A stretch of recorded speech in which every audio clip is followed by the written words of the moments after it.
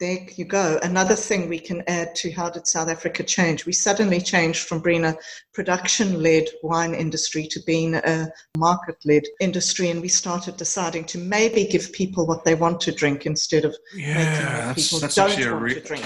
That is an absolutely really good point, and one I hadn't really thought about before until you verbalized it just now. That's and that transition's been a train wreck.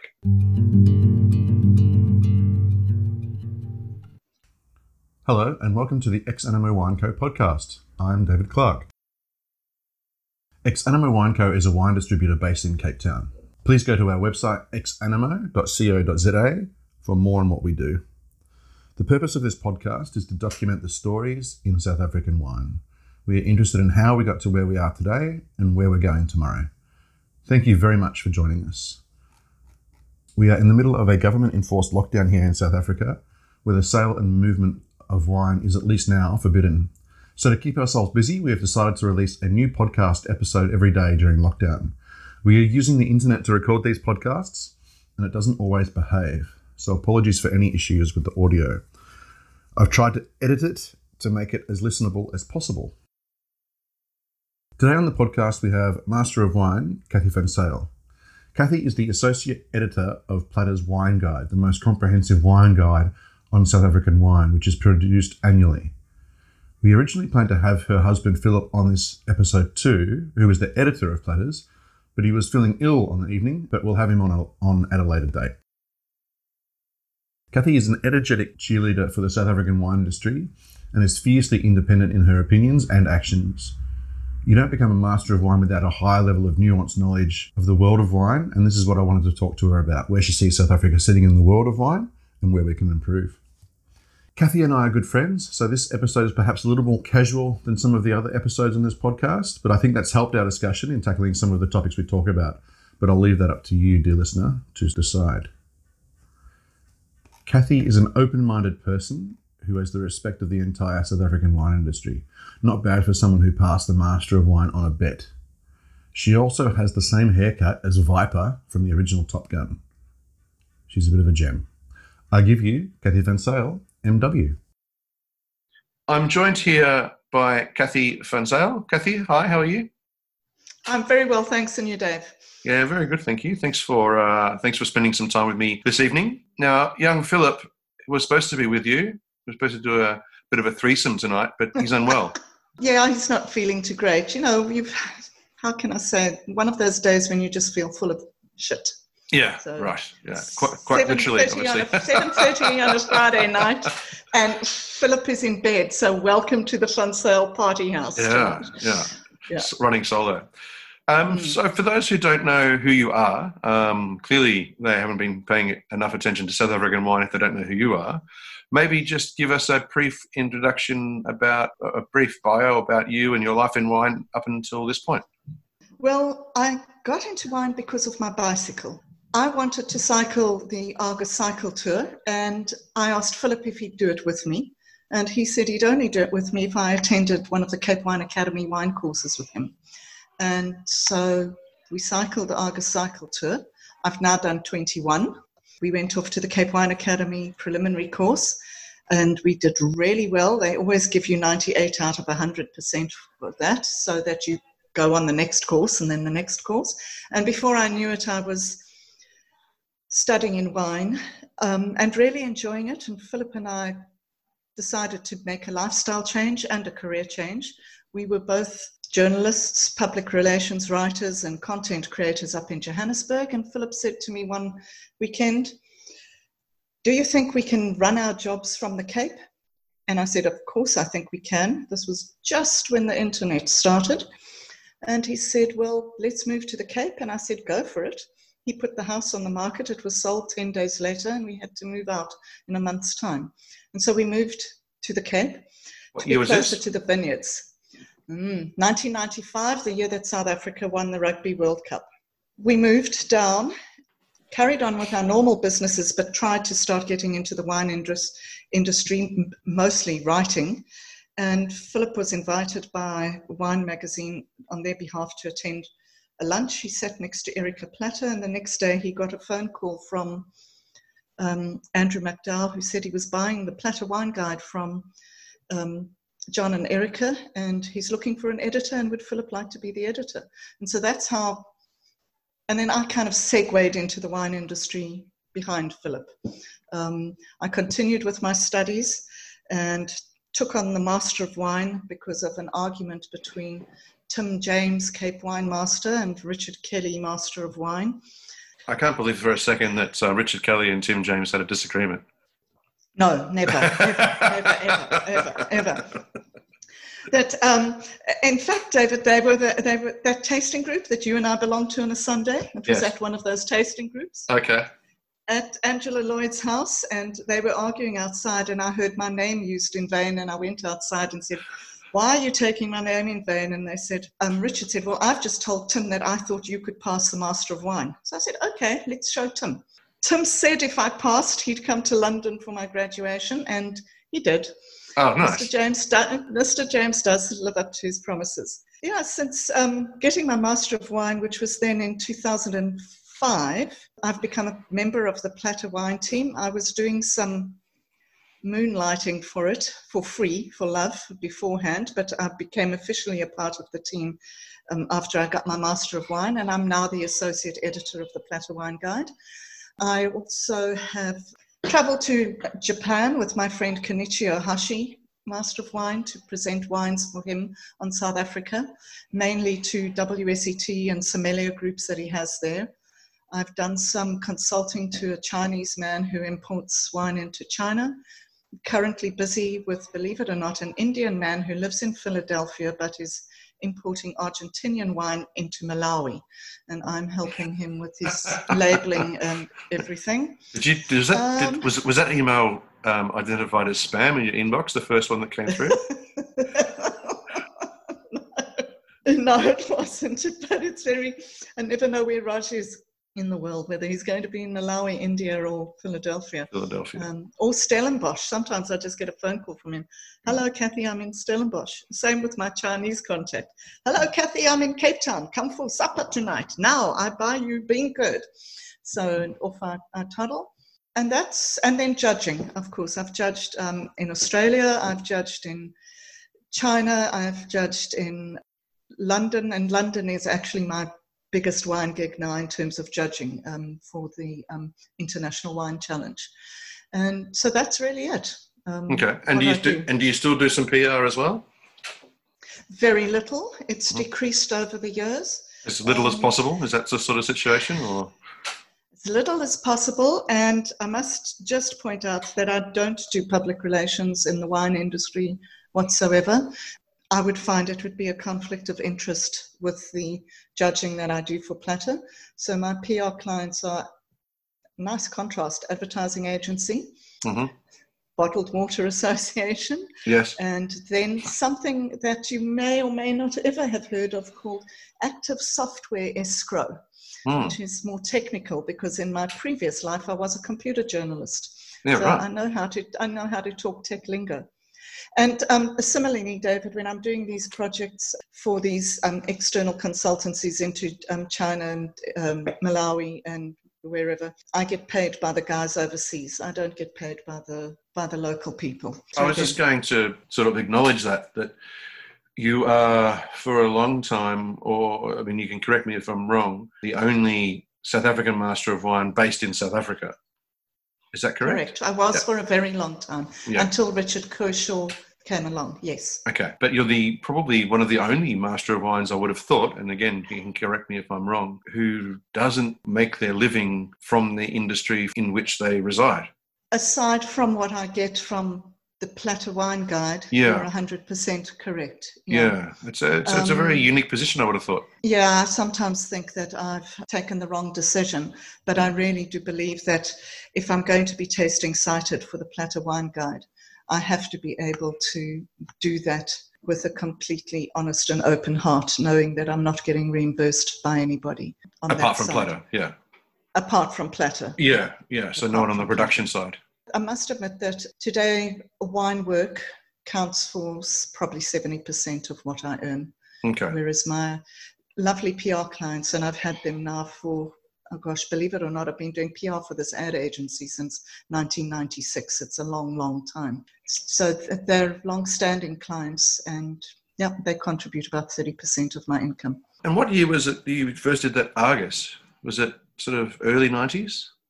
It was early 90s. It was, just trying to think, I think it would have been 92 or 93. It was before Luke was born. Yes. And then my doctor and Philip, please begged me not to cycle the Argus pregnant with Luke. It would have been a bridge too far. Luke came 2 weeks after the Argus, so it would have just been absolutely nonsensical to have done it. But I did swim the Mid-Mile Mile that year, 8 months pregnant, and I swam the Mid-Mile Mile. I was very buoyant. Yeah, about to say, not that sleek or no, unfortunately not. What's the water version of aerodynamic? Water dynamic? I don't know. Hydrodynamic? Dolphin dynamic? Yeah, otter dynamic? Yeah, one of those kind of creatures. Yeah. Talk to me about studying for the MW while being in South Africa. I mean, South Africa isn't awash with the world of wine. There are a couple of really good importers who bring some of the classics in, but certainly not all of the classics. So how did you go about sourcing wines and getting mentorship and all of those sort of things that's required for the MW? The first thing was that I have to say thank you to the long-standing members of that Sunday Wine Group, to which we both belong, because they were one of my sources of international wine. And at that stage, Louise Hofmeyer was still a member, and Tim and Angela and a couple of other people really dug into their cellars when we had tastings to bring good Bordeaux's and Burgundies that they'd had in their cellars for a while, and some Italian wines and Spanish wines. But it was exceptionally difficult because at that stage, I think Richard Kelly had been out here. He'd convinced Vinimark to do some importing, but there weren't at that stage that many people who were importing a large selection of wines. So what I did was I took a lot of money. Richard gave me good discount, and I bought one each of all of the wines he was bringing from Vinimark. So that was point number one. Point number two was that I had the Sunday Tasting Club. I then also went to as many of Wine Cellars international tastings, Caroline's international tastings as I could. And there was another gentleman, I don't think you ever met Cornell. No. He was a Burgundy fanatic, and I joined one of his tasting groups. I tasted with him. So I tried to taste foreign wine during the lead up to my exams at least twice or three times a week, either by going to a Caroline tasting and by opening a wine that I would have bought from Richard, or by going to the Sunday Tasting Group and opening wines. But what I also did is I did go to the London Wine Trade Fair and develop myself a program. And for example, there I went to taste Austrian wine, because at that stage, Richard was the only person bringing in any wine from Austria, and what he was bringing in was Brundelmeier Grunefeldliner. That was it. I would go to the wine tastings overseas and taste as broadly as I could with an agenda every single day. Sweet wines, Madeiras. Oh, the other one that I did go and taste as well, I remember going to the Australia Day in London and tasting my way through Clare Valley Rieslings, because that you just don't see here. And finally, for 7 months before my actual tasting exam, I decided not to drink any South African wine, because you do get a little bit of a country palate or a cellar palate. And so I was determined to get away from that. And so I just then went not hell for leather. I think my consumption went down dramatically, but I drank only foreign wines. Obviously, back in the early 2000s, the exchange rate would have been much more friendly than it is now, I would have thought. There was 1 year, David, when I think I was on second year, so that would have been 2002, when the exchange rate was 19 Rand to the pound, and I had to pay my fees that week. But that was as high as it went. So it was quite tough in that respect. Oh, and I'm also, believe it or not, everybody keeps quoting me on this, I'm also on record as having been said that I'm the only person who hasn't drunk a surfeit of Grand Cru Burgundy before going in to taste for the Master of Wine. Oh, right. exam. But I mean, Is that... there was lots of Premier Cruise that came out, but people not all that often would open their Grand Cruise. Well, they do now, though, with the MW or the end of your name. They it's a steady stream now, isn't it? I wish. The cellar bulging at the seams.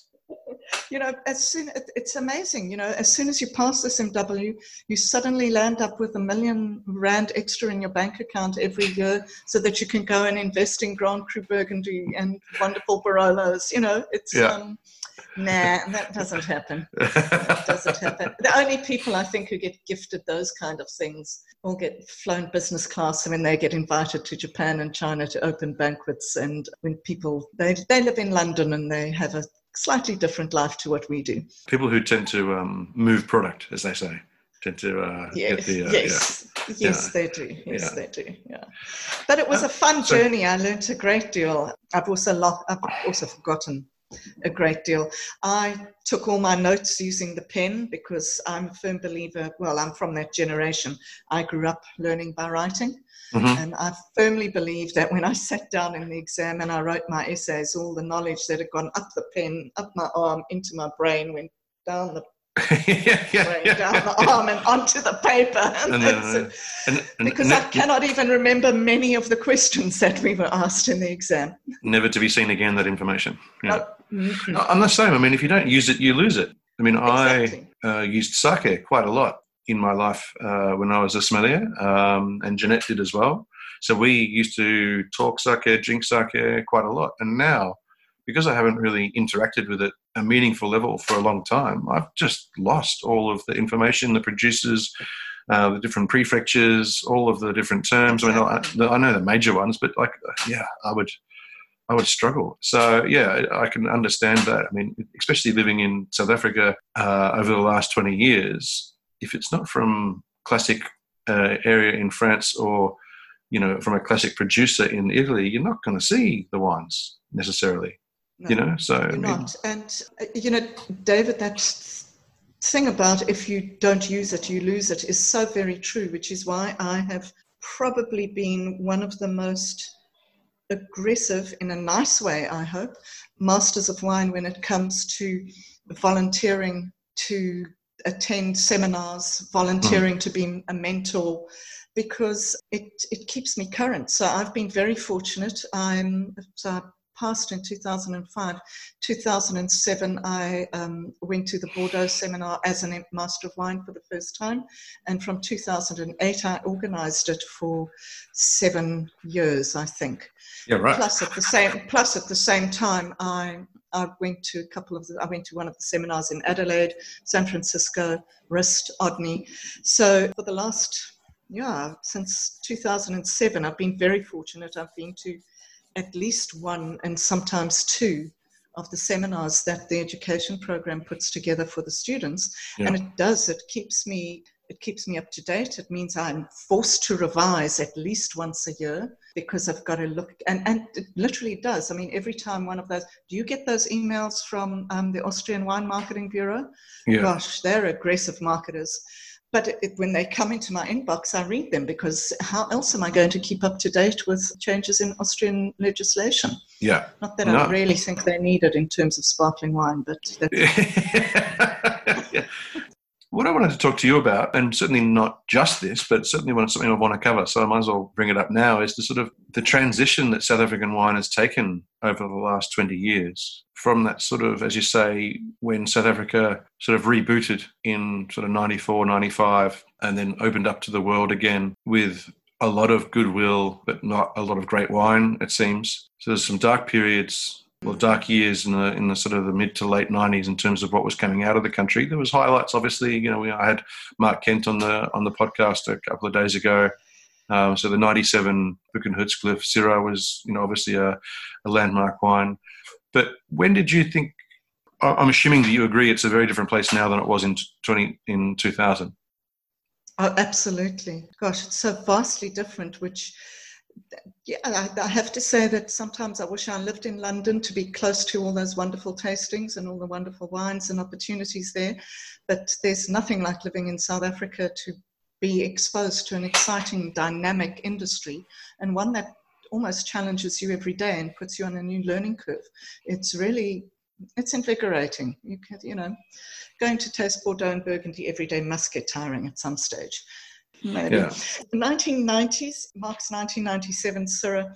I think I might still have a bottle in the cellar because that was my son's birth year. That was truly a stupendous wine. There was also some wines coming out of Klein Constantia, the Sauvignon Blancs that had unexpected dashes of Semillon in them. They were also really wonderful. But, in the 93s, 97s, our guys were still getting to grips with how to use oak, how to handle acidities. And yes, there was still a large amount of red tape, bureaucracy, bedompigheid, and telling people what they can and cannot do. So one of the marked differences for me, I think, was listening to Richard Kelly when I was judging for one of the first times on the Old Mutual Trophy Challenge. And Richard had judged in the very first ones, and then he'd gone away, and then he was invited back as an international judge. And he pointed out to me that, you're faced with a lineup of wines that you're going to taste, 120 wines. And he said you could quite easily, the first few years of the Trophy Wine Show when you were judging, just pick up ones and nose them and know that you didn't need to take that wine any further because it was of the way it was made. You could pick up already there was too much oak, or you could pick up slight oxidation, second bottle please, or Brettanomyces or whatever. He said you could comfortably push back almost a quarter of those wines, knowing that you didn't really have to look at them again. When I then joined him, I think it would have been then in 2005 or 2004, it was just before I got my Master of Wine, that Michael invited me to judge. You were sitting there and you were looking at 120 wines and you knew you were going to have to work hard. It was going to be across the whole spectrum because the winemaking had improved so much in that period. And I really enjoy tasting for Platter. I must taste sometimes 700 to 800 of the wines that go into the Platter Wine Guide, and I taste very broadly. I'm very lucky then that I do get some really top producers, but I also do taste, the wines that are being bagged in box and slightly higher residual sugars, but they're still labeled as dry reds. And it's a wonderful tasting to do because it exposes you to so much that's out there. And I can honestly say that you can recommend to anybody a wine in South Africa and they won't get necessarily a bad wine. They're going to get a good wine offering good value compared, say, to the greater regions of Bordeaux Blanc or Bordeaux Rosé, where it can still be touch and go. In South Africa, you're still going to get a good drink out of what you buy. Like a sound wine. A sound wine. A sound wine might not be exciting, might not have soul, but you're going to get something that is sound. You're not going to say, I'll have a beer, please. Or that's waste of money. Was there a point, or was it was it in retrospect that you realised that the industry was changing, or it had changed, or was there a series of events that, looking back, or not?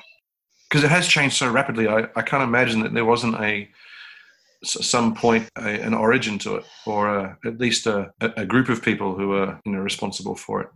That's not an easy question. Only the toughest questions on this podcast, Kathy. Oh, grand for that. I think there were people who were trailblazers in their time and that they were bucking the system, but they didn't necessarily contribute to that huge spike, but they might have started a bit of a groundswell, and that's the guys that came back and started the Stellenbosch wine route, for example, because they had to really go against the legislation that the KWV had forced through to be able to sell wine to consumers and open their doors to consumers. Yeah, just explain that for a second, because I'm not familiar with that story. Okay, so at that time, the only people that were allowed to sell wine to consumers were the people like the KWV, the Stellenbosch Farmers Winery. They were called, for example, quote unquote, the producing wholesalers.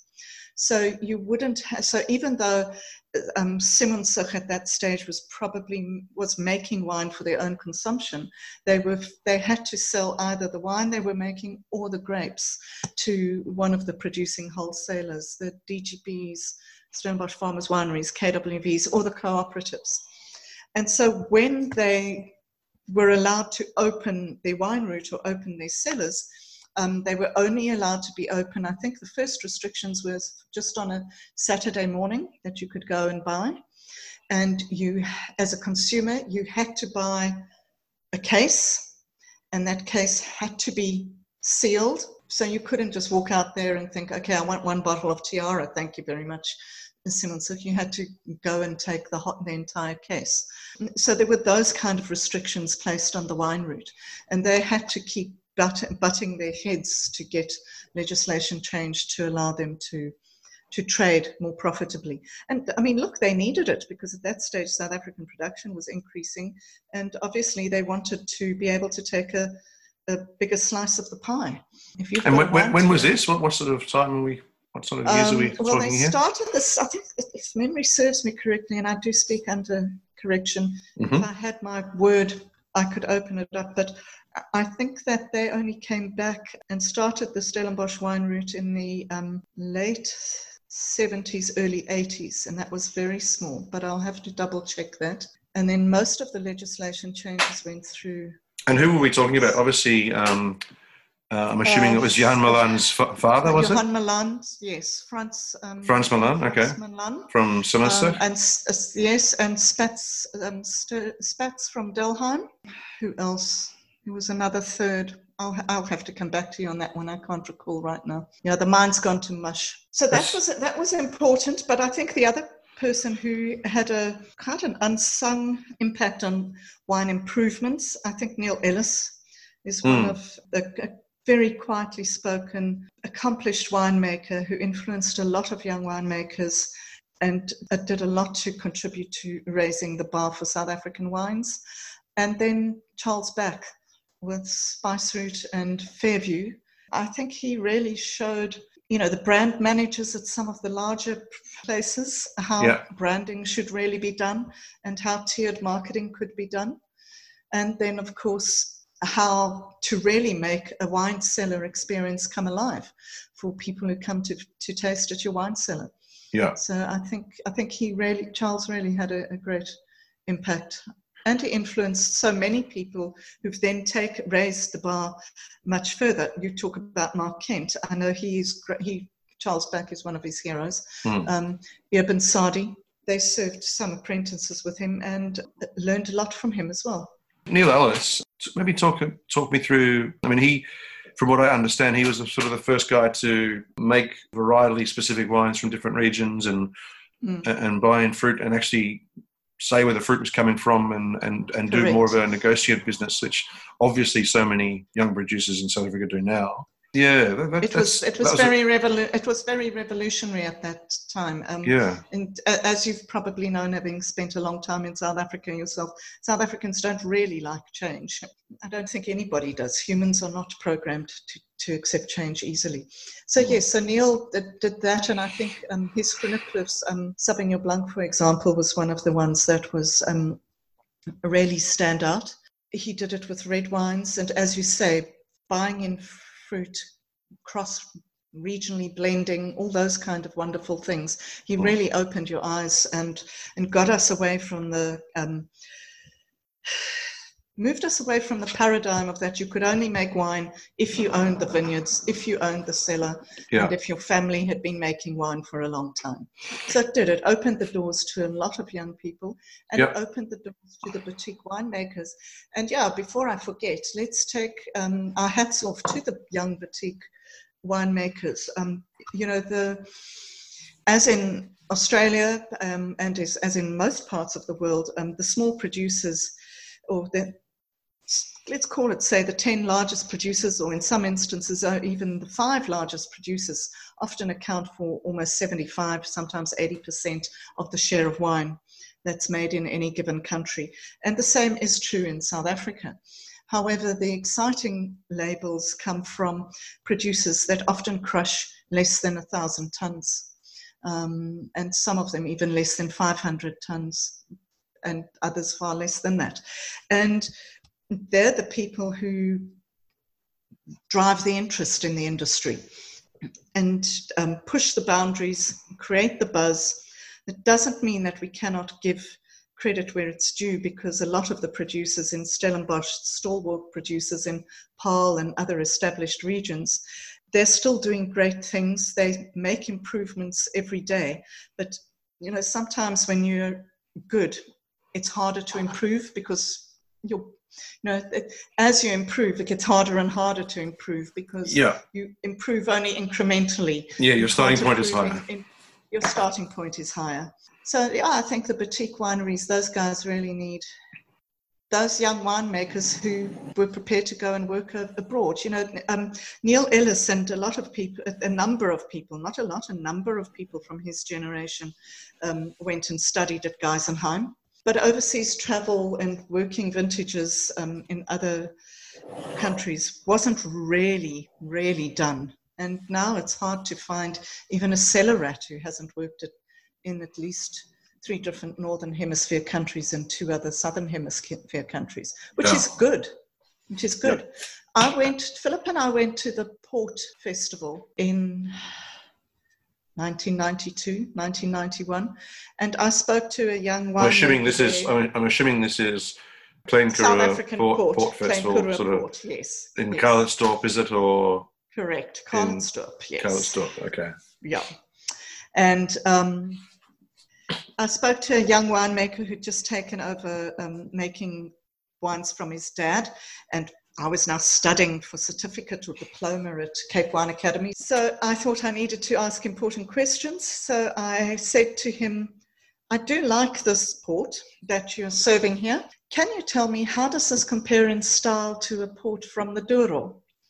And he looked at me and completely straight-faced said, I've never tasted a port from the Douro, so I can't answer that question for you. Mm. And I thought that was sad. That was incredibly sad. Well, at least he was honest. I mean, a lot of people would just, a lot of people, I think, still would just sort of make something up and dismiss it and talk in very non-specific terms and try and get away from the question. Yes, I think they would. Credit where credit's due. Yeah, absolutely. And he's still making quite nice wines and got a lovely dog. But anyway, but it's you talk about people blustering their way through things. I was at Vin Italy one year, and I'd gone through really early, which was rather stupid because the Italians don't do early. But I wanted to taste as many Chiantis as possible. And I had an appointment with a consortio, and they were going to pour upwards of 100 Chiantis for me later that afternoon, but I wanted to taste even more. And I went to one of the booths that was open. The winemaker wasn't there, but they had the lady behind the counter pouring, and they poured me a wine. And before I tasted it, they said, do you mind if we take your name and business card if you've got it, so that we can do future marketing? And so I handed over very proudly, my Cathy van Zyl Master of Wine card. And then I smelt the wine, and it was corked. And I didn't know, I stood there thinking, do I tell them that it's corked and risk offending them? Or do I not tell them? And then the winemaker arrives on the stand and checks the wines, and he says, but this one's corked. And they say, no, but a Master of Wine was here and she didn't say anything. So I thought, you have to, honesty is the best policy. So I said to them, could you open another bottle, please? This wine is corked. And she turned around to me and she said, the winemaker tasted it yesterday, because it's been open since yesterday afternoon, and he said it was fine. But I'll open another bottle for you. And then, yes. Which she did, and it was... And then lo and behold, as I'm tasting through, the winemaker skulks onto the stand, and I think, oh no, I know what's coming. And she goes, takes him to the back and gabbles away in Italian. Yeah. And he's looking at me going, yeah, to open your mouth or not to open your mouth, that is the question. I think honesty is the best policy, but so is humility. I think I could be wrong, but I think there might be something, I think the cork may have affected. I could be wrong. I don't know the wine very well, but I'd really appreciate you if it's fucking horrendously corked. Please open another bottle. In fact, I did that at Kanu when Richard Kershaw was making the wine there. I went to drop off some wine for Richard, and then I said, I'll taste through the wines, and one of them, the guy poured one, and he said I said, listen, it's corked. And he said, no, I don't think so. It's fine. I'm a Cape Wine Academy student. I would have picked up if it was corked. So I said, no, actually, just get me another bottle, please. Next minute, Richard came through and, hello, Kathy, no. And then the guy behind the counter realized who I was, and he just quickly disappeared. Yeah, right, okay. I didn't split on him to Richard, and Richard wouldn't remember anyway, so it's fine. Yeah, good. We're talking about sort of the transition from 90 South Africa to 2000 South Africa, and to... God, it's a long way away. I came, and I've told this story before on the podcast, I came to Cape Wine in, I think it was 2007, and I was completely underwhelmed. Then I came back again for Cape Wine in 2012, and the world had opened up. It was a completely different experience. What happened in those 5 years? Obviously there were seeds of things happening before that in the early 2000s. I mean, Tom Lover was making wine out at Observatory. Ivan Sadi started making wine at Spice Route, obviously for himself as well. What changed? I mean, when did the grand old names of the 90s and sort of fall back, or did the others not fall? Did they not fall back? The others just came past them. I don't think the grand old names fell back. I think the others came past them, and I think it was an injection of that whole young gun movement, to borrow Roland's phrase, because those young guns are no longer young guns, but they were in those days. I do seem to remember at that stage there were a lot of up and coming winemakers like Adi Badenhorst making wine in Constantia before he moved off to Rustenburg and then to the Swartland. And so those guys were making waves, and they were challenging conventions as well. I think also 2000, how was the Rand doing in that stage? I do know that at some stage the Rand was not so strong, and so we weren't also able to afford all that new oak anymore. It wasn't that weak. It wasn't as weak as it is now, that's for sure. No, it wasn't as weak as it was now. All of a sudden the wineries couldn't afford a lot of new oak, so people weren't throwing new oak at things.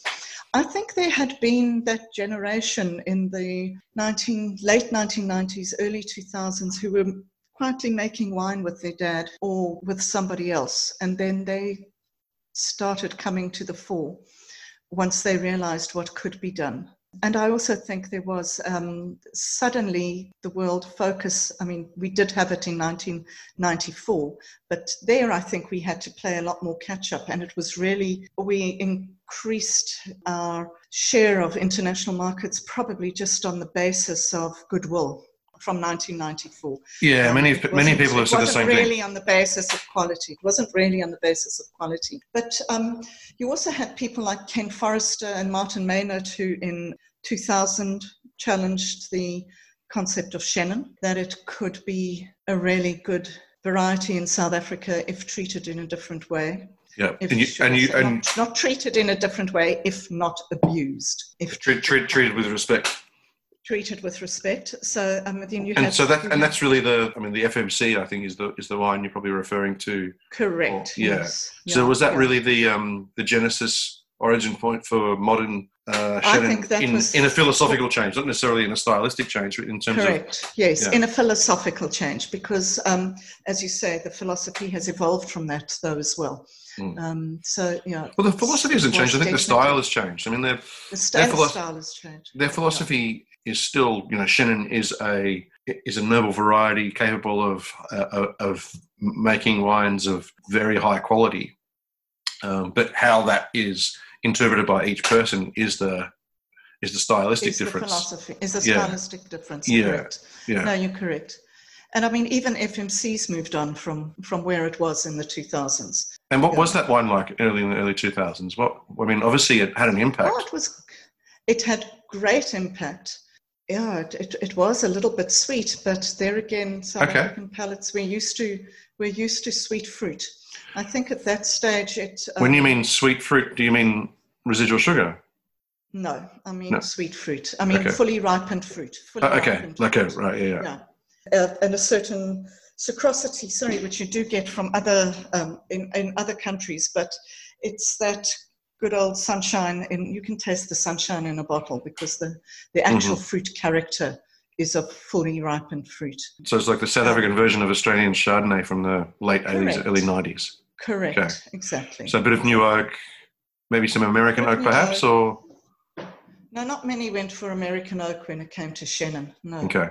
The most are the varieties that saw most of the American oak would have been Shiraz and Pinotage. Yeah, right. I'm gonna ask about Pinotage eventually. So get your Rolodex working. Was that a momentous occasion? Did you think, well, what is this new Chenin Blanc? Was it just a wine at that point, or did you feel that there was going to be a seismic shift in the wine world, in the South African wine world? Because obviously they thought that there was potential for something new. So there was dynamism. I can never say that word properly. Dynamism. Thank you very much. In the market, in the producers, in terms of they had the inclination to do it. So there must have been some space. They weren't so married or restricted in what they could do. Or am I? No, I mean, comparatively speaking, relatively speaking, South Africa has relatively few rules in terms of what we can do. And I think that Chenin was a revelation because in a way that Palladius was probably, and Columella were revelations as well, but that Chenin was a revelation because it did treat Chenin seriously. I mean, whoever would have thought that you would have given new French oak to Chenin? Mm-hmm. Many winemakers' knee-jerk reaction would have been, no, that's a waste of good oak. So it challenged those kind of perceptions. And look, Ken's a personable guy. He drags people along with him. But at that stage, he still is. But even then, he was very influential within the South African context, particularly in Stellenbosch. Yeah. And he really fought the fort for Stellenbosch being Chenin country as well. And, people were looking for something new. As it's so often with these kind of things, it's almost like the perfect storm that you've got a better understanding of oak, winemakers having a better understanding of wine techniques. You've got better cellar practices, and you've got somebody trying something new, forcing you to do new thinking. You've got the outside world looking in and saying, come on, South Africa, what can you deliver? And then everything somehow comes together beautifully. Yeah. And also, I think you cannot probably at that stage overlook the work that was being done in the vineyards.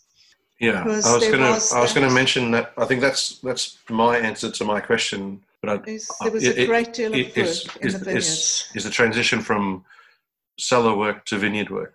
Correct. In terms of investment and thinking and planning.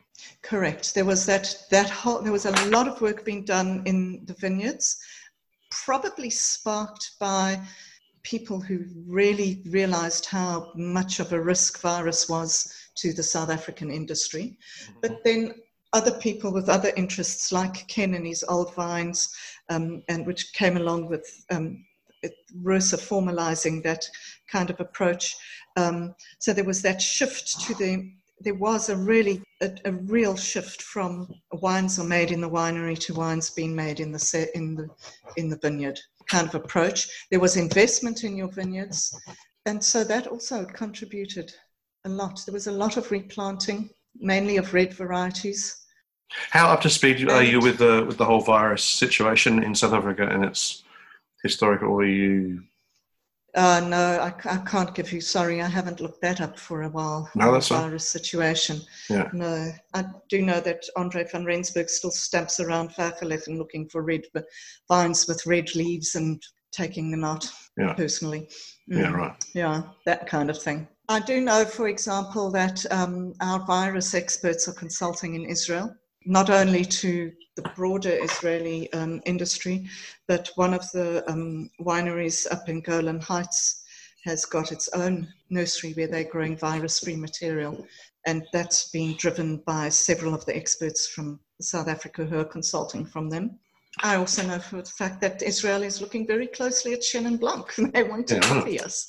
Do you know any traveller that travels between South Africa and Israel quite often that may have been the vector for that virus, Kathy?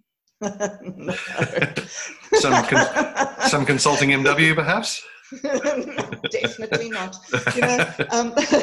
They made me unpack my suitcase before I went into Israel, and before I went into Australia, they always used to make me wash my boots. Yes, they make me do that until they see my passport, and then they wave me through. It's fine.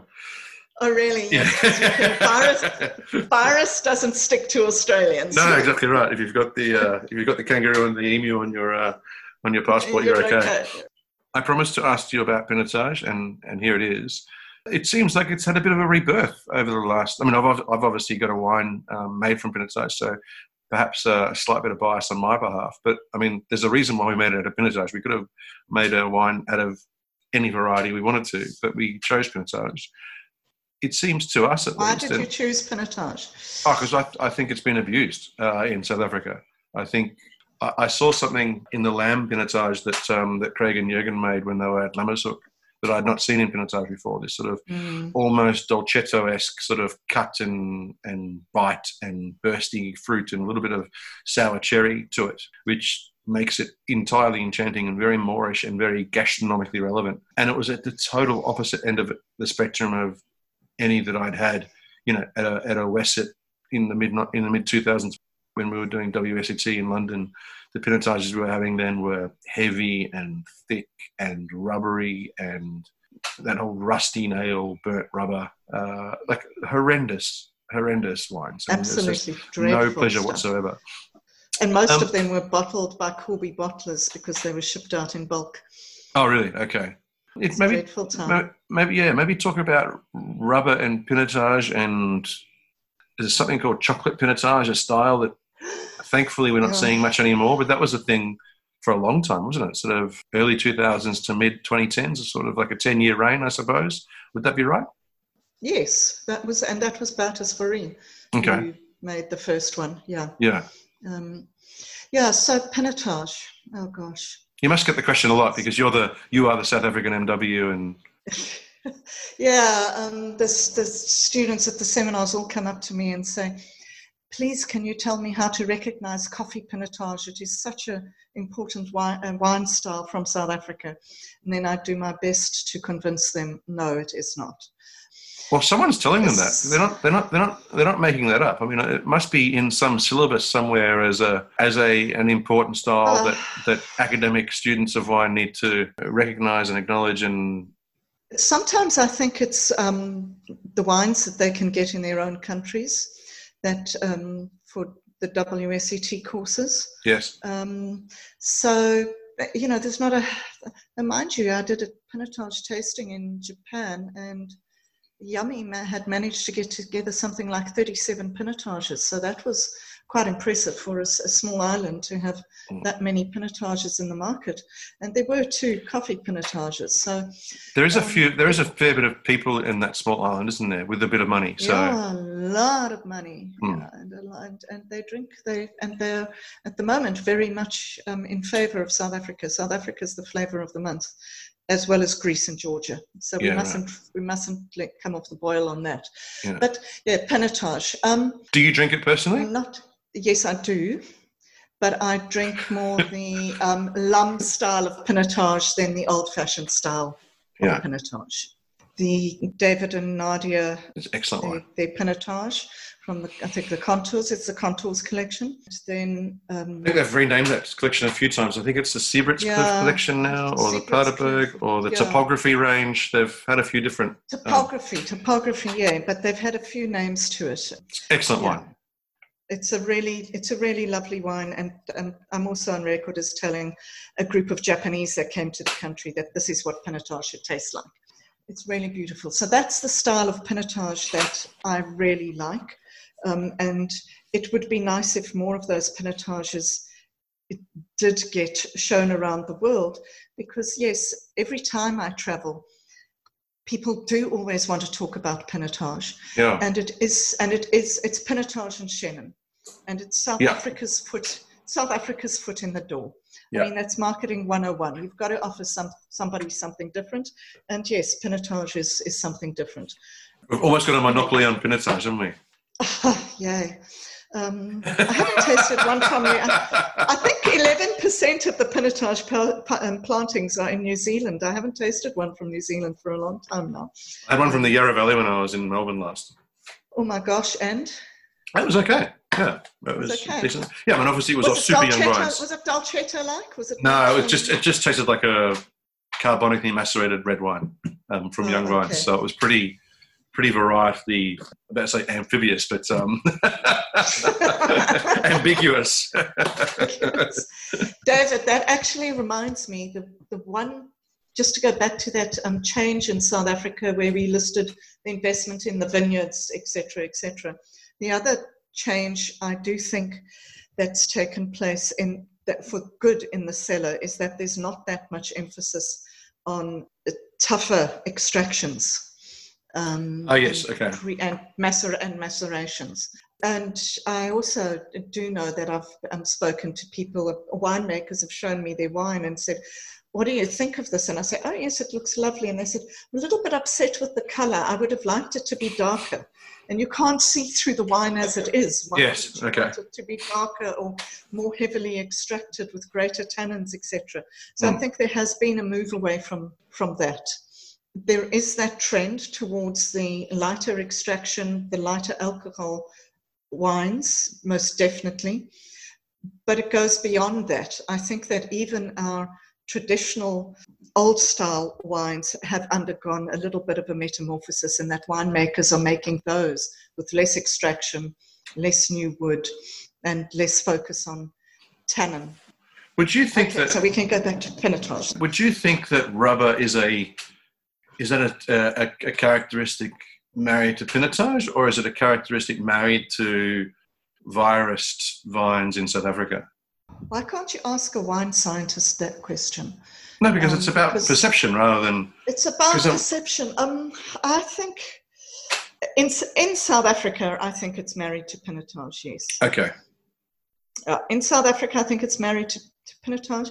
But you see, then that contradicts with my experience of some Chilean wines. I've had rubber on Cabernet sometimes from Chile. I'm more in the red wine, South African, old school, heavy extraction with some virus, because obviously the virus has impeded ripeness, and so they've had to extract it harder, and that's where they've accessed those sort of those burnt rubber compounds. Those compounds, yeah.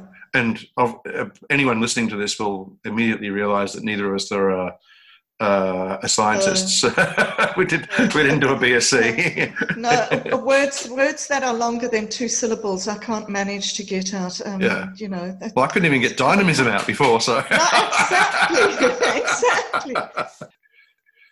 Pinotage. So, is it just a weird curio that South Africa is stuck with, or is it a variety you think that has relevance in the world market, or is that not where your thinking lies?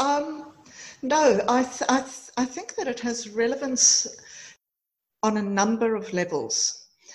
I think it has relevance from the guys who are trying to market South Africa and South African wine abroad, simply because it can act as the door opener. As the USP type of vibe. As a USP, as a get your foot in the door kind of thing. It has relevance there because if you phone up somebody in Japan and you say you want to go and see him, and he says, "Oh yes, but I don't need Cabernet and I get enough Shiraz from Australia." You say, "Yes, but I can come and show you my Pinotage." They'll say, "Fine, come and see me," and then you can sneak in some other wines, maybe. So in that respect, it has relevance in terms of maybe a marketing tool. The bait and switch. Yeah, that's a very good way of putting it. Yes, the bait and switch. And similarly with Chenin, but there's only that many Chenins that people can have on their list. Yes, Pinotage has relevance then as a marketing tool. Yeah. But there's a lot of sort of quote unquote indigenous varieties around the world that no one cares about.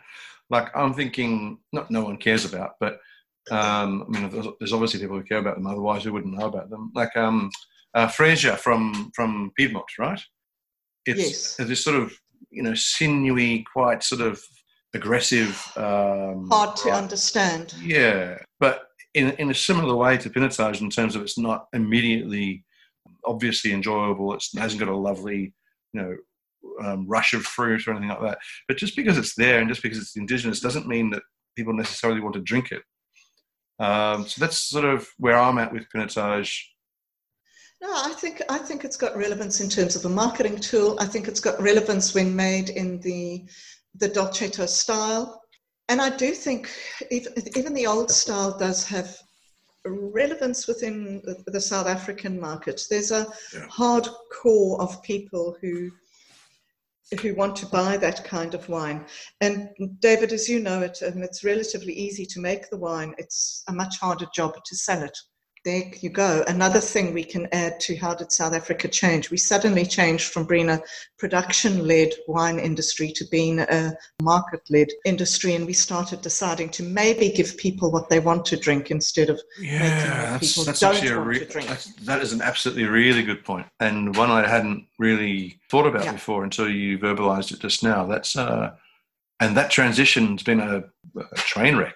A hard one, yeah. No, you absolutely. I'm going to think about that more. I think, and maybe I can. It forced other people. It forced complacent companies who'd had a lot of power beforehand to make serious changes.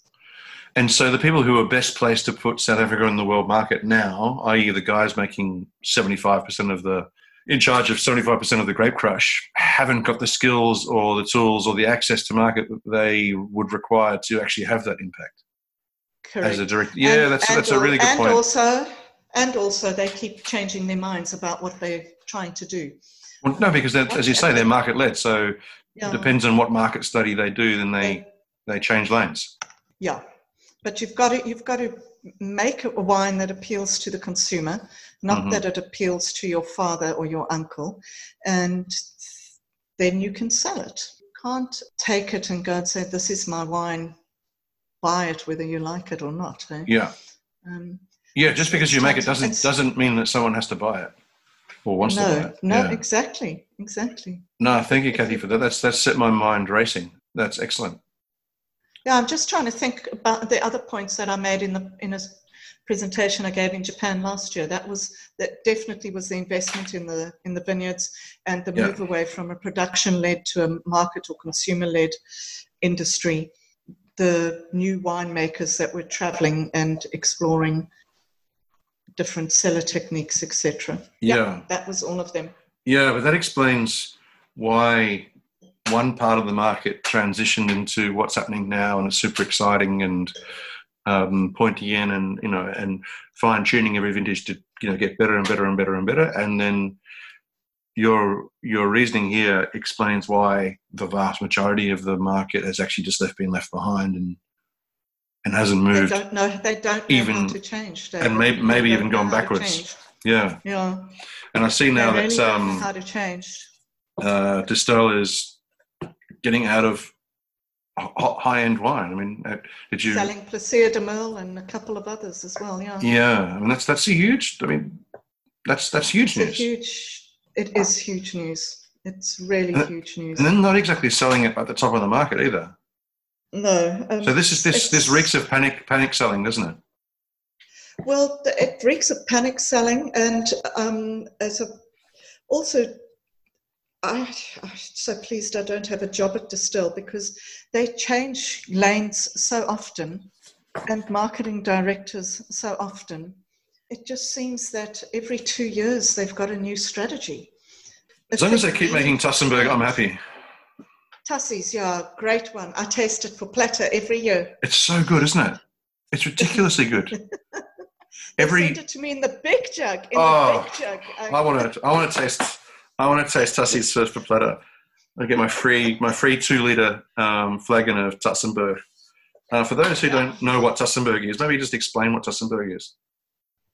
It's a South African icon wine, slightly oxidized in style, possibly influenced by the Retzinas of Greece, except they don't have the pine nutty character to it, or the green nutty character to it. Well, and Very it's also low cost. And it's also red. And you get a white one now, and you get a rosé now. No, I'm not interested in modern Tussenberg, to be honest. I don't want, no. I don't want I don't want a horse with a turbo. I don't want Tussenberg rosé. Oh, no, wait. I was getting confused there. You see, Tussenberg is different. Yeah, the Tussenberg icon is red. Yes. And yes, entry-level red wine. The one that I was thinking about was Oomtas. That comes, no, that's outside of my knowledge, sorry. That's oh gosh, no, I'll share with you when I get it this year. Okay. Actually, there's quite an interesting story, if you'll bear with me. So on the Oomtas label, which you've never seen, David, you'll have to Google it. On the Oomtas label, it features an old Googling now. Cape vineyard worker with his hat on, and then some grapes in the background, and then there's a cloud or two. And the story goes, the legend goes, is that the poorer folk who would buy this Oomtas to consume would usually. I've just seen the label. If you're listening to the podcast, please Google Oomtas, which is OOM space TAS. Image search. It's special. It means Uncle Tuss. Uncle Tuss. Uncle. Worm means David knows. He could have translated that. Yeah, and it's natural white wine. Natural white wine. Label. Yeah. And it's got this lovely label. And David, can you see on the right-hand side, there's a cloud. And there's a position where the cloud touches the edge of the label. Now, if you and your friend have each clubbed together R5 to buy a bottle of Oomtas, yes, slightly more expensive these days, but in the good old days, R10 for a bottle, yes, you would share.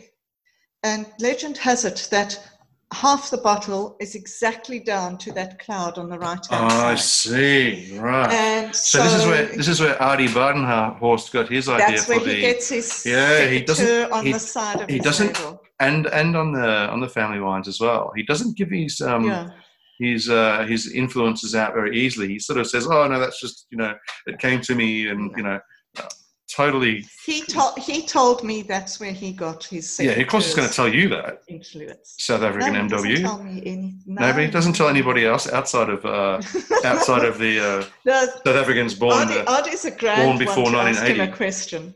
Oh gosh, no, absolutely. No, did you know that his? I'm going to challenge him about that. Winemakers there.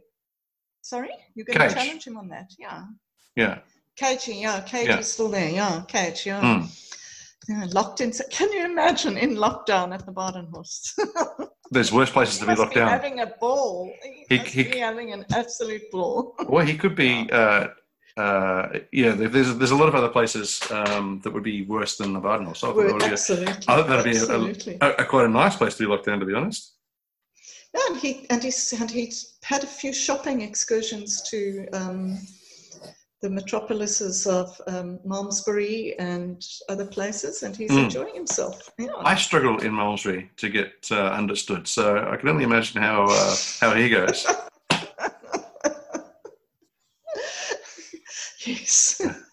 So you must use Google Translate on your phone, except that I used it when I was in Japan, and I wanted to go out for noodles. I'd landed very, very late, and it was probably about 11 o'clock in the evening, and I wanted to go out and have noodles. I'd been thinking of these noodles the whole time I was on the aeroplane. And I asked the young lady at the reception of the hotel, could she please tell me where there was a noodle bar? And she didn't understand me, so I typed it into Google Translate, and I showed it to her, and she says, oh yes, and she runs off. And I think, oh my God, where's she going? What have I typed in? And she came back with an earbud. So don't trust Google Translate ever. No. I went, this? She says, yes, it's this. That's what that is, yeah. Oh, ramen, noodles. 2 block down, 3 block across. Okay, good. Yeah. Arigatou gozaimasu, yeah. Well, obviously, this is quite a dynamic conversation. We're showing some dynamism in the conversation.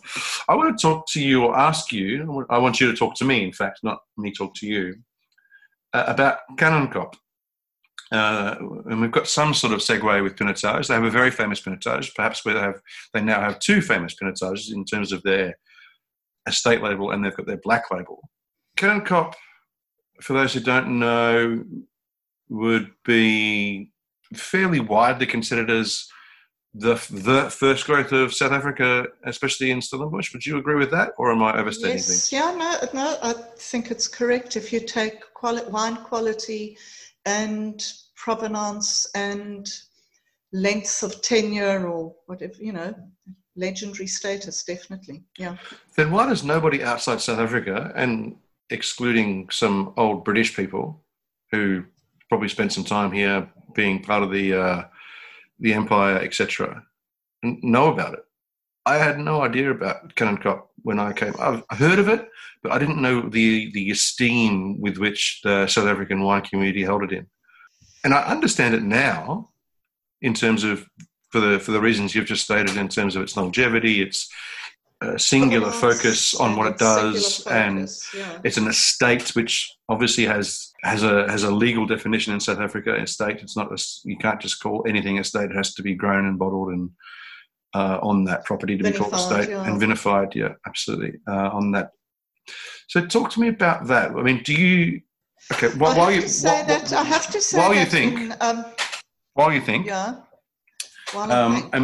think, I'll tell you a little story about Kanonkop. Christian Eads, who we both know, quite a prominent wine journalist in South Africa, was invited to Australia to judge at a wine show as one of the international judges. And as Australian wine shows go, there's usually a chairman of the wine show dinner prior, the night before judging takes place, where everyone brings a bottle from, of their own and shares it and talks about it and lots of stuff. And he bought I can't remember the vintage, it was either 95 or 97, I think, Magnum of Paul Sauer, which is Kanonkop's top wine. Yeah. It's a fancy wine. Like it is the equivalent of a Magnum of Grange or a Magnum of Latour. No, but in stature, terms of... In stature as well, yes. Yeah.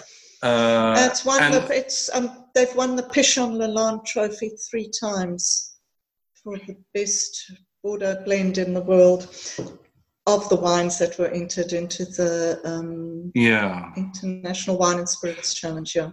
And he was taken aback that no one had ever heard of that wine or the winery, the producer, at this wine show full of wine industry people. And I wasn't that surprised because before moving here and visiting here, I'd never heard of it. Or I'd seen it, in the periphery, but certainly not as the best producers of South Africa.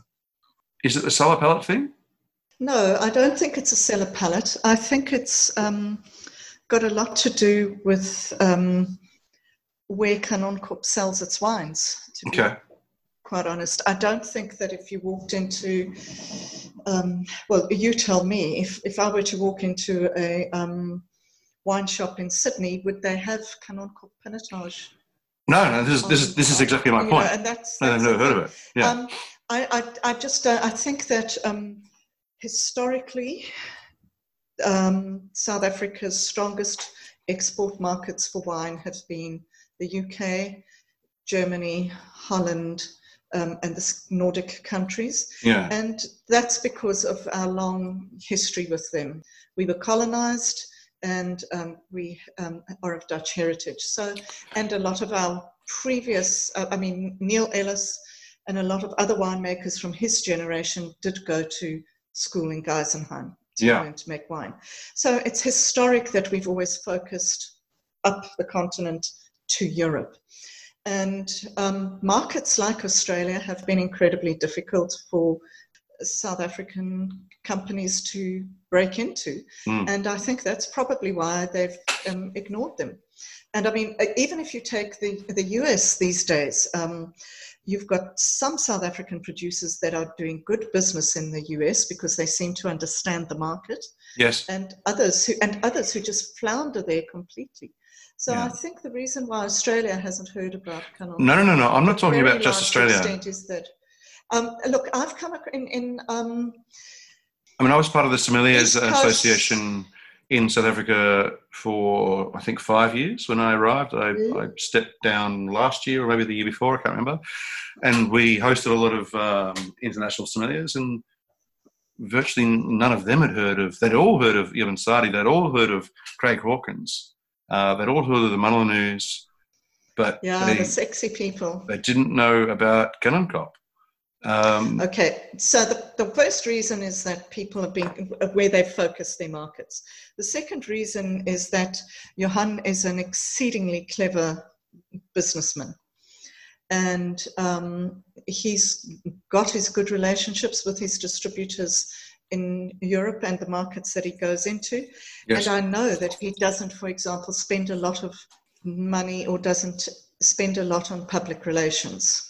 Or reaching out to the journalists. The only time he does send out a press release is when he wins the Pichon trophy or some major trophy at an awards show. So he's not actively seeking exposure. Well, he is actively seeking. If he's entering in award shows, then he is actively seeking, because in that award show. And that is marketing. In that award show. Yeah, but that is marketing from 20 years ago in terms of... So he's probably not had as much... I haven't looked at it, but maybe his... and look, the other thing that I know is as well is that you think about the wine writers that come out to visit South Africa. Yes.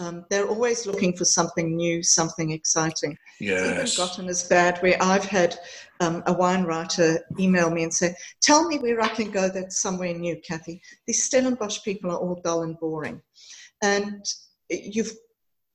unfortunately, you've got to convince the journalists time after time after time after time that you're not dull and boring anymore. Nobody wants to tell the Kanonkop story, but they want to tell the Kanonkop story. The Ibn Sadi and the Craig Hawkins story. I don't want it to seem that I have something in for Kanonkop. I like the wines, I really do, absolutely. And I think they deserve more press and more. I mean, obviously, Tim Atkins, 1,004 points or whatever he gave the 2015 Paul Sauer, brought some light on international light on it, which was great. But it does seem odd that that there is such a different contrast between the reputation it holds at home versus the reputation it holds internationally. But I want to pick you up on this point of the obsession with the new. I wanted to maybe keep away from platter conversation because Philip's not here, but I can't resist now. As the associate editor, is that right?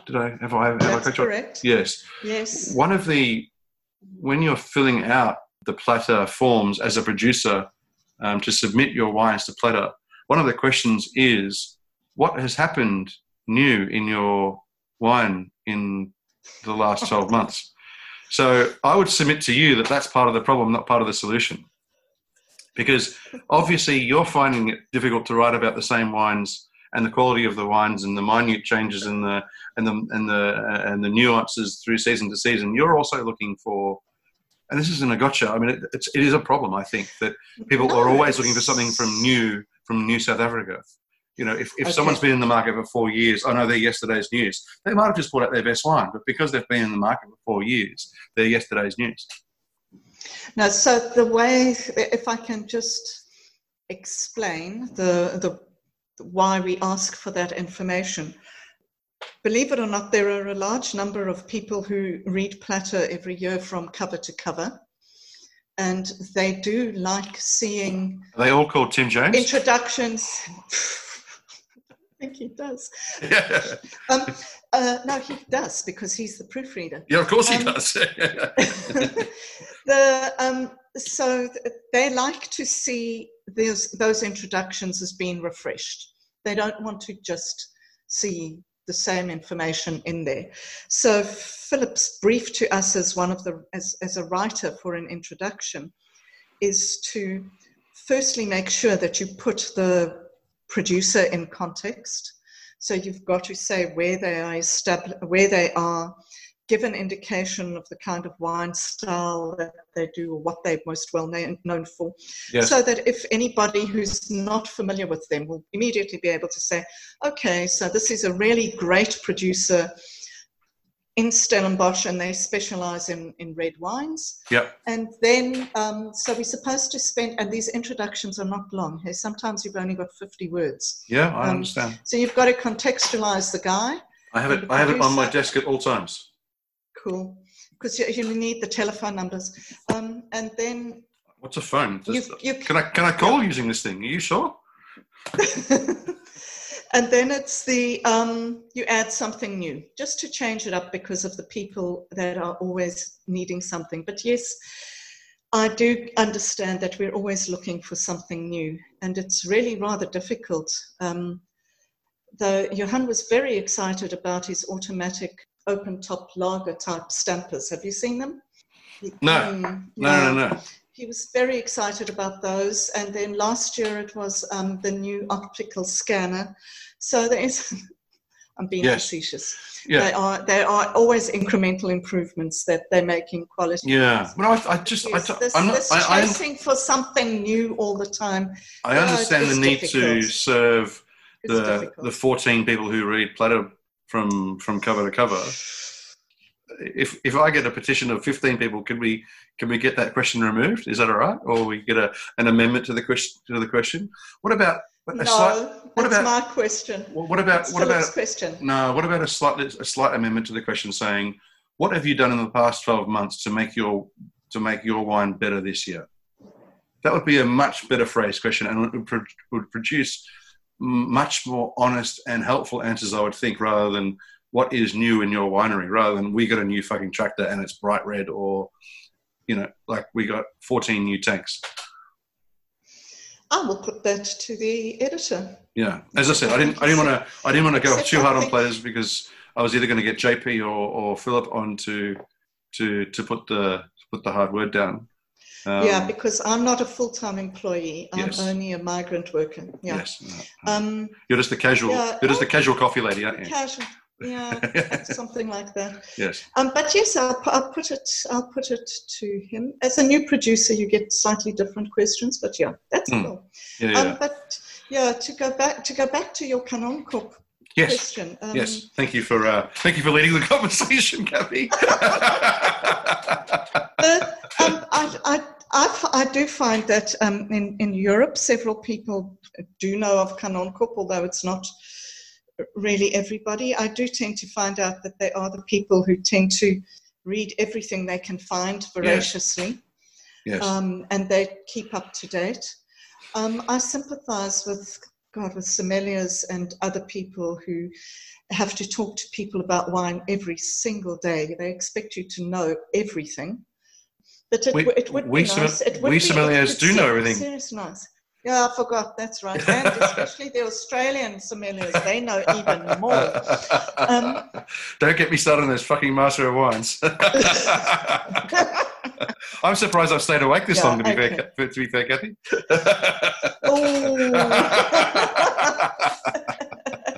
I'll have to phone Michael Hill-Smith right now and tell him. Yeah. You do know that I was judging at Decanter the 1 year, and I was only allowed to judge on the South African tables because they want industry specialists judging for them. And we had one wine that came through from South Africa, obviously, but it was probably infected with Brettanomyces.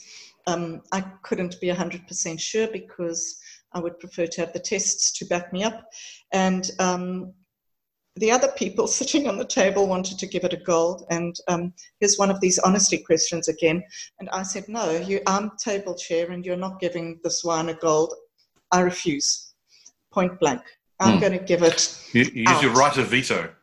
Use my right of veto. And so...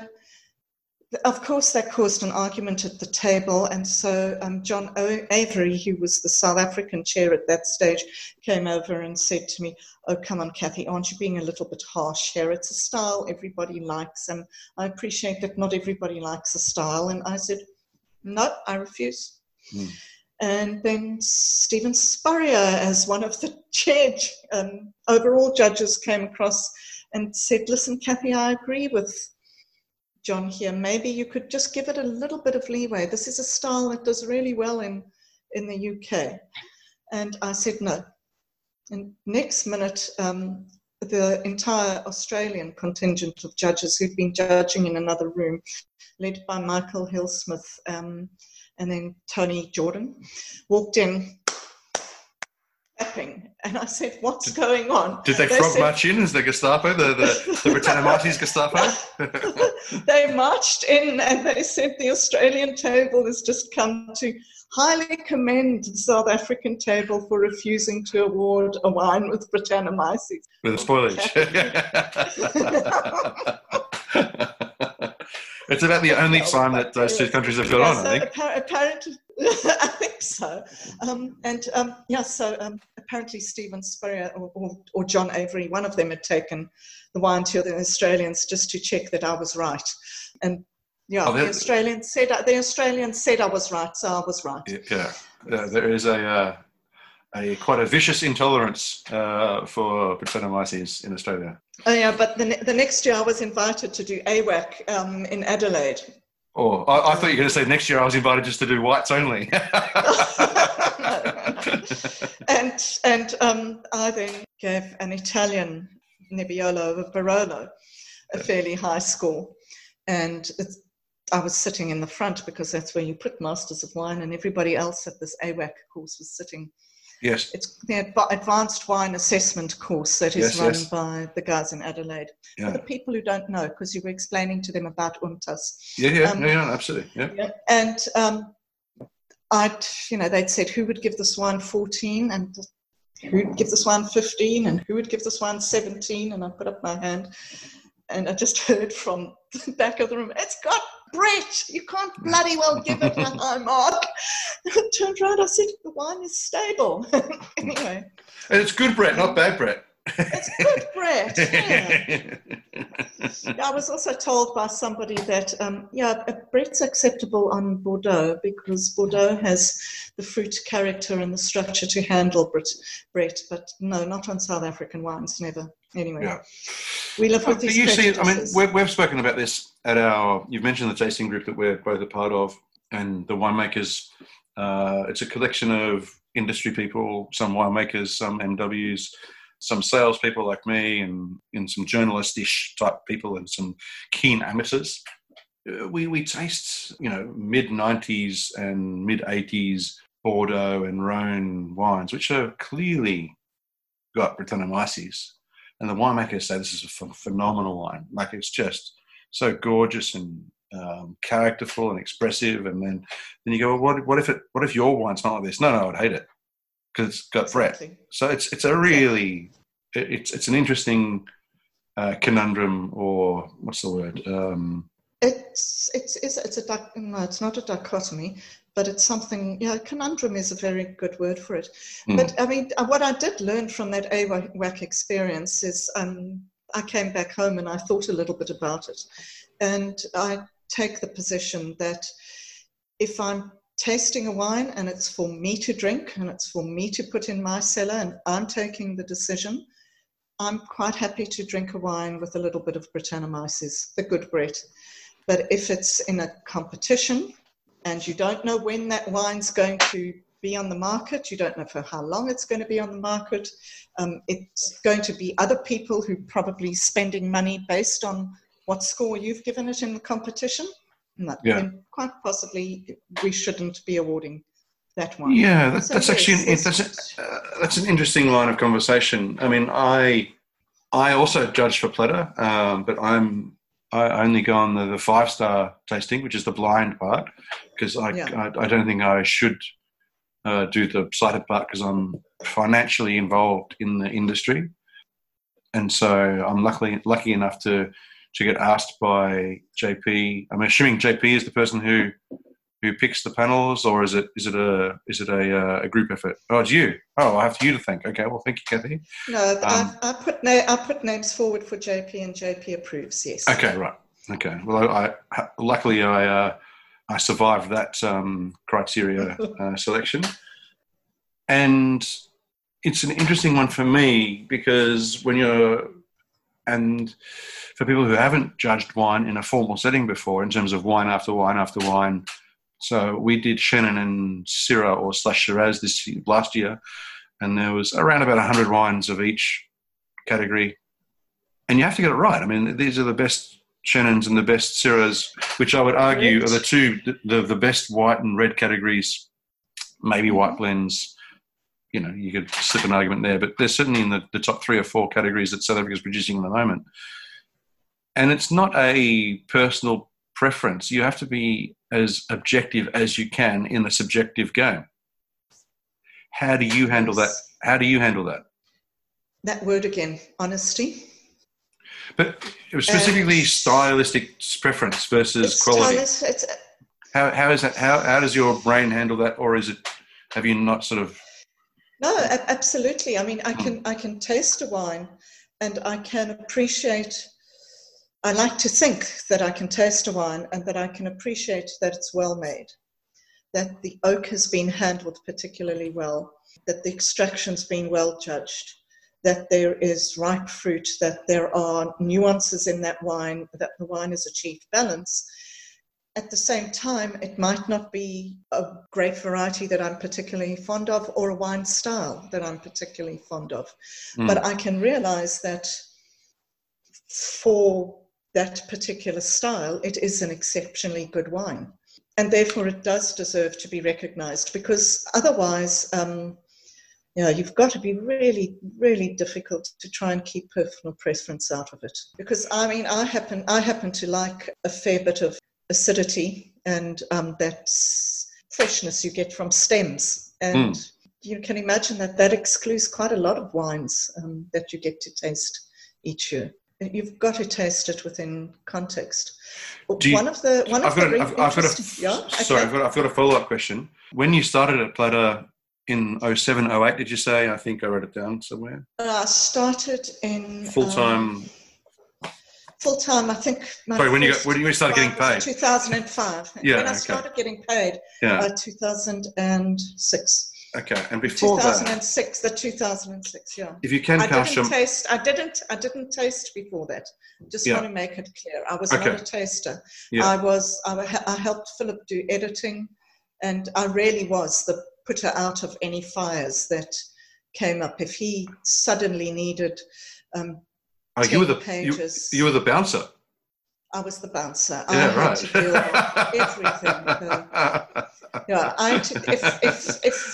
If there were queries, if Philip didn't know, if I had to phone wineries and ask them questions, and I was the putter out of. I wasn't allowed to taste. I only ever started tasting for Platter once I had my Master of Wine. Okay, and please forgive the awkward way in which I'm going to ask this question, because I've only sort of got the concept of it in my head now.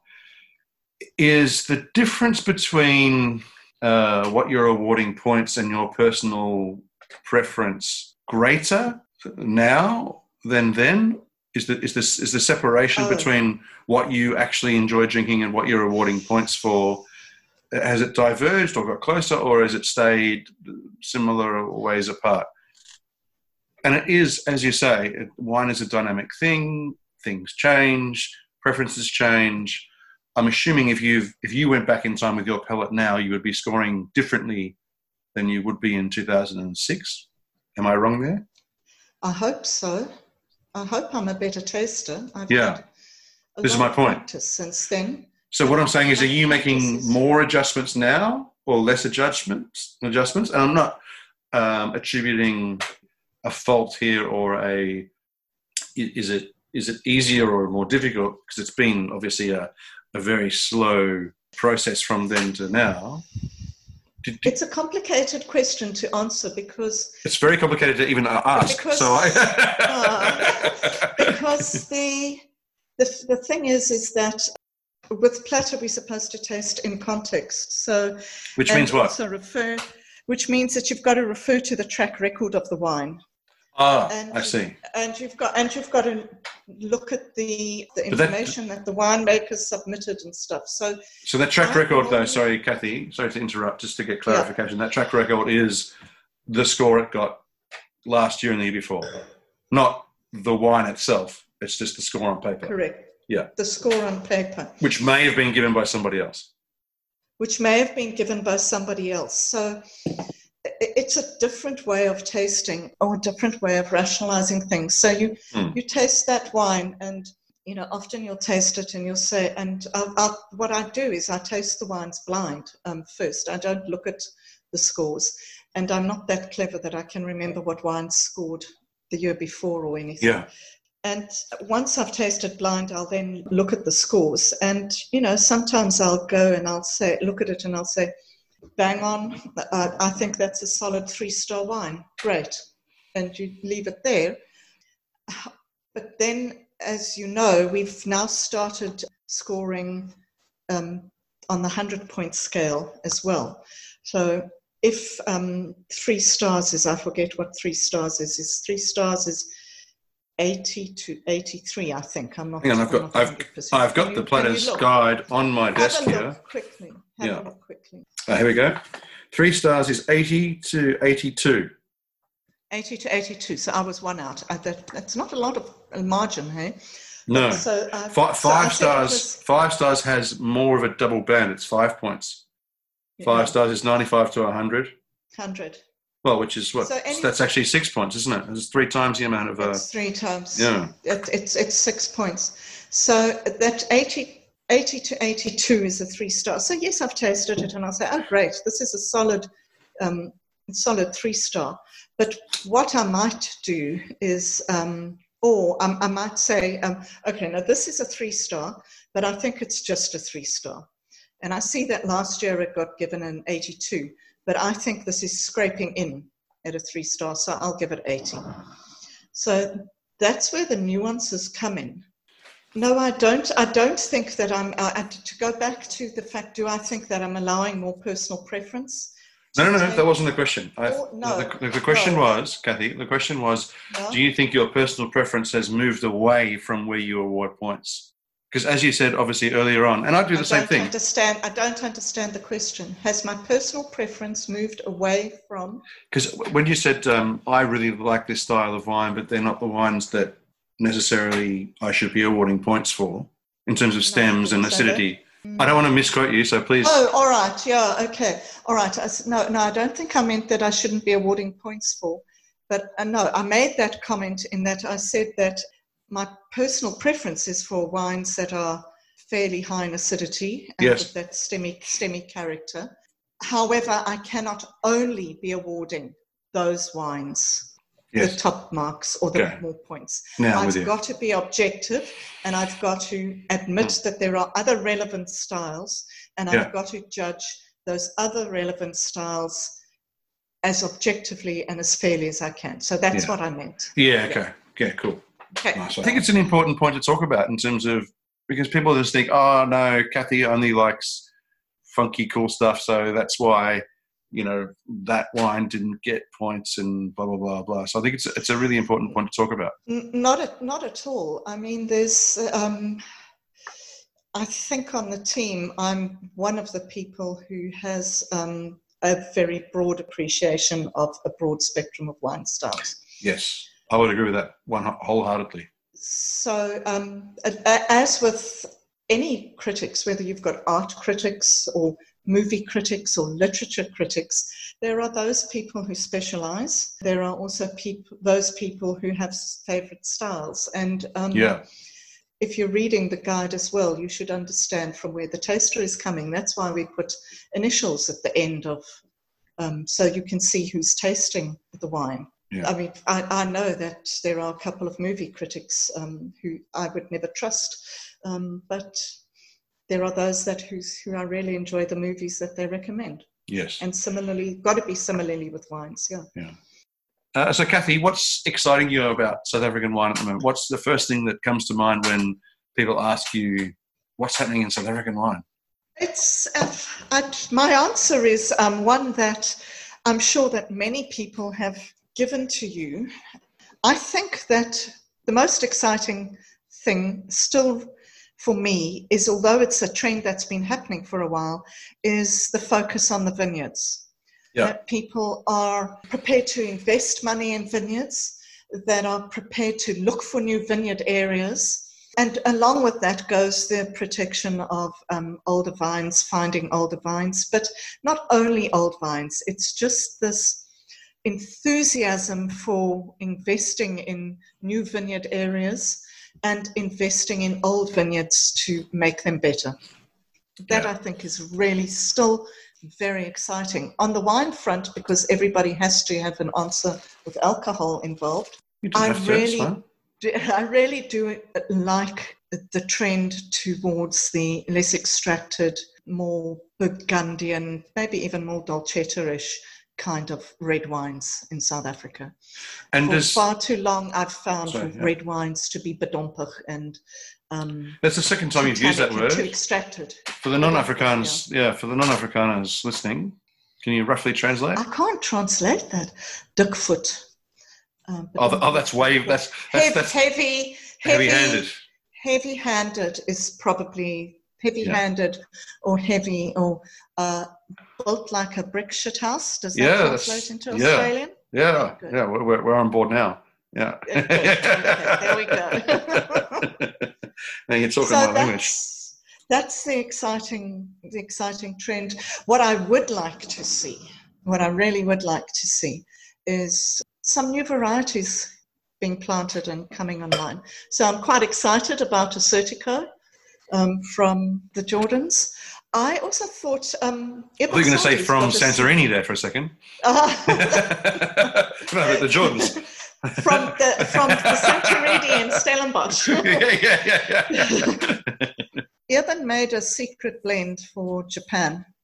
Secret blend. It's not secret anymore. Secret blend it's not secret anymore, but that had some Assertico, and I think that was planted up the west coast about 7 years ago.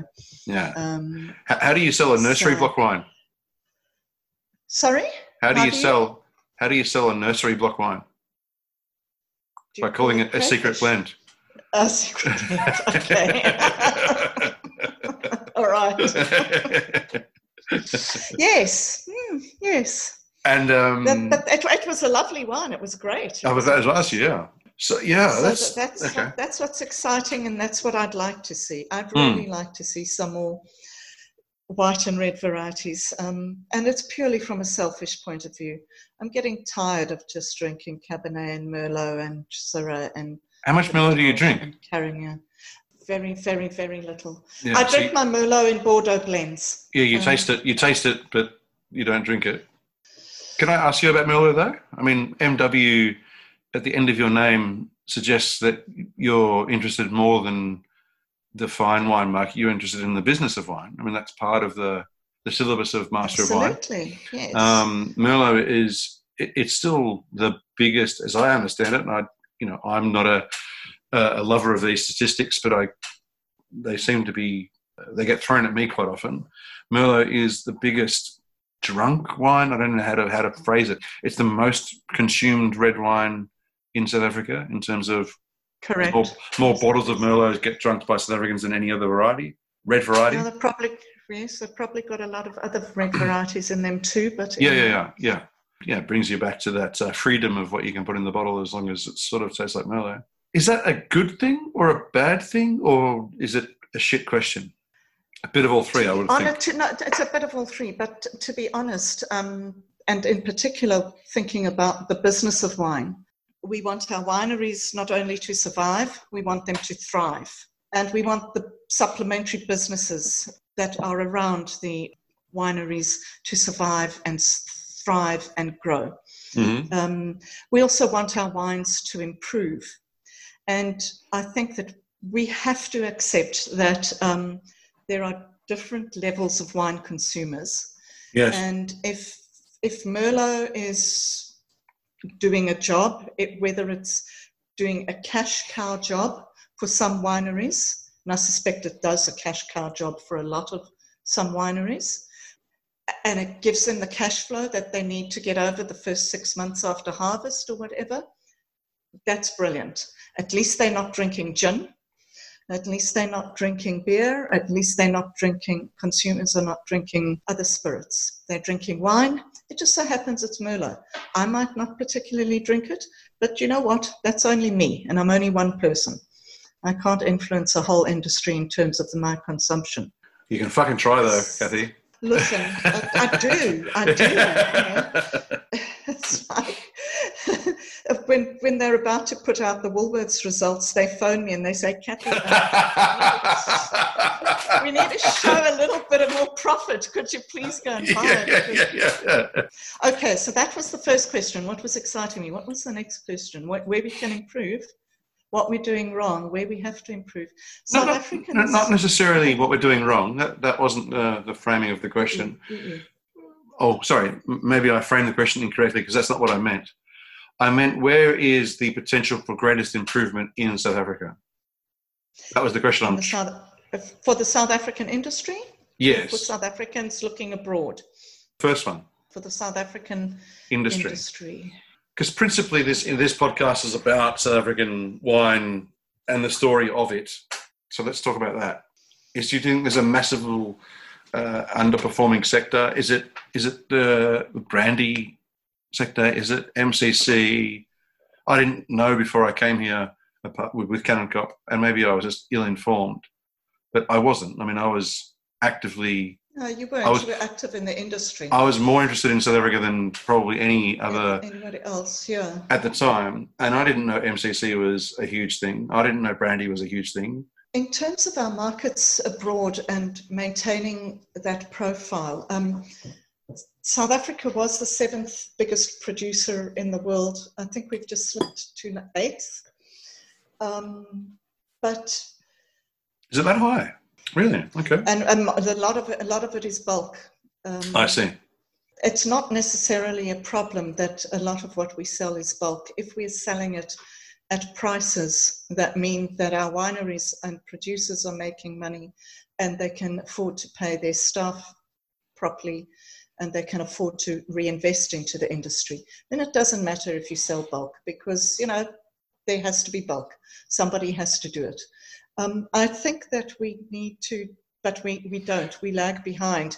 We're still considerably lower in per bottle than many other wine-producing countries. So if you go into a bottle store in London, you'll find that the cheapest Chablis, which is really just, as they say in the UK, bog standard, the cheapest Chablis you can get is probably selling at about £12. And then you'll start looking for a South African wine, and you'll find maybe a South African wine that Streets Better is selling at £7.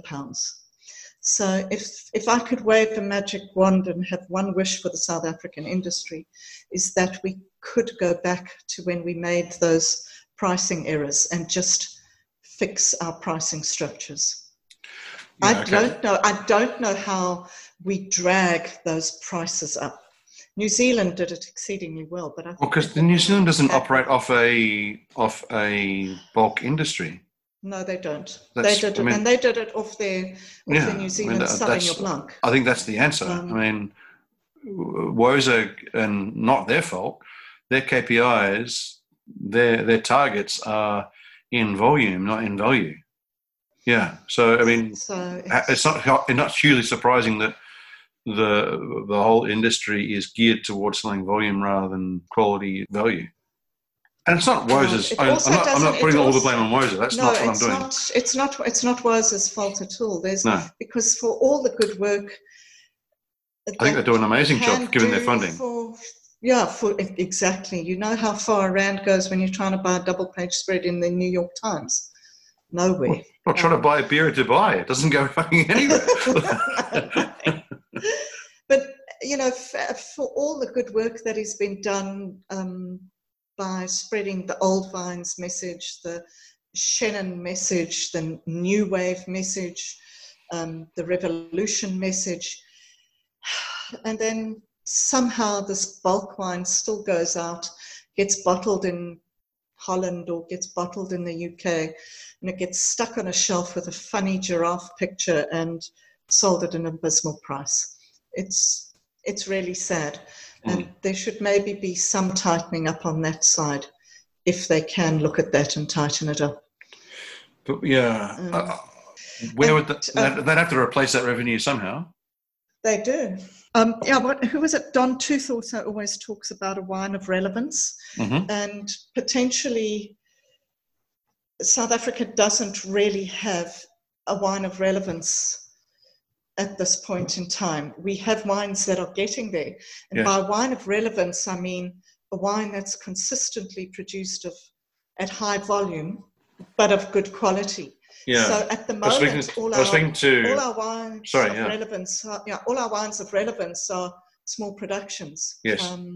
The people are raving about Lucas van Lochrenberg's wines and the small quantities that you get from the Molyneux and from Thorn and Daughters, etc.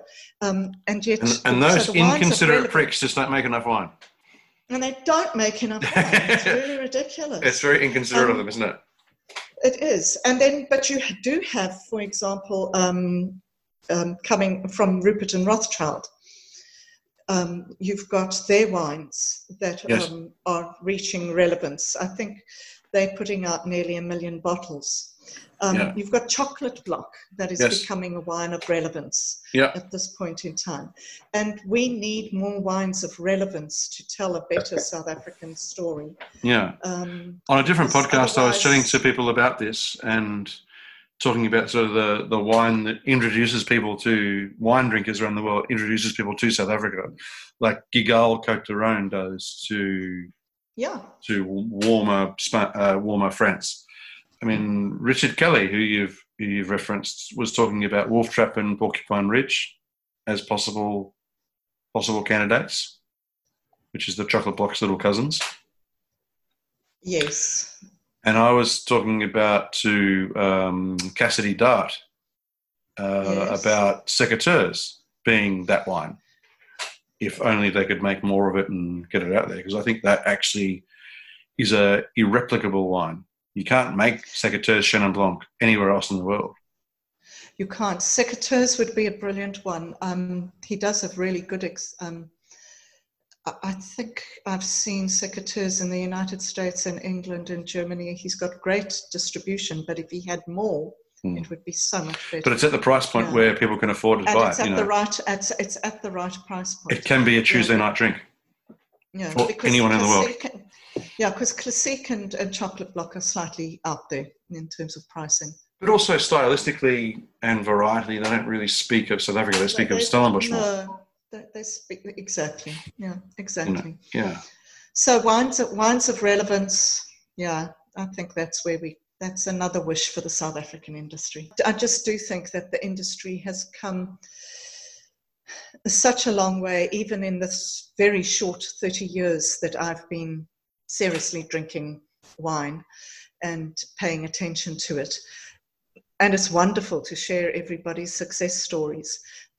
Going forward, we do know that we have to work exceptionally hard, and it's going to take every single one of us working as a brand ambassador for Wine South Africa. And yes, hopefully sharing stories that are Pinotage, Shiraz, Assyrtiko, Chenin, and a whole bunch of other things as well. Cool. But it's exciting time to travel, and everywhere I go, people love the wines that I take and I show them.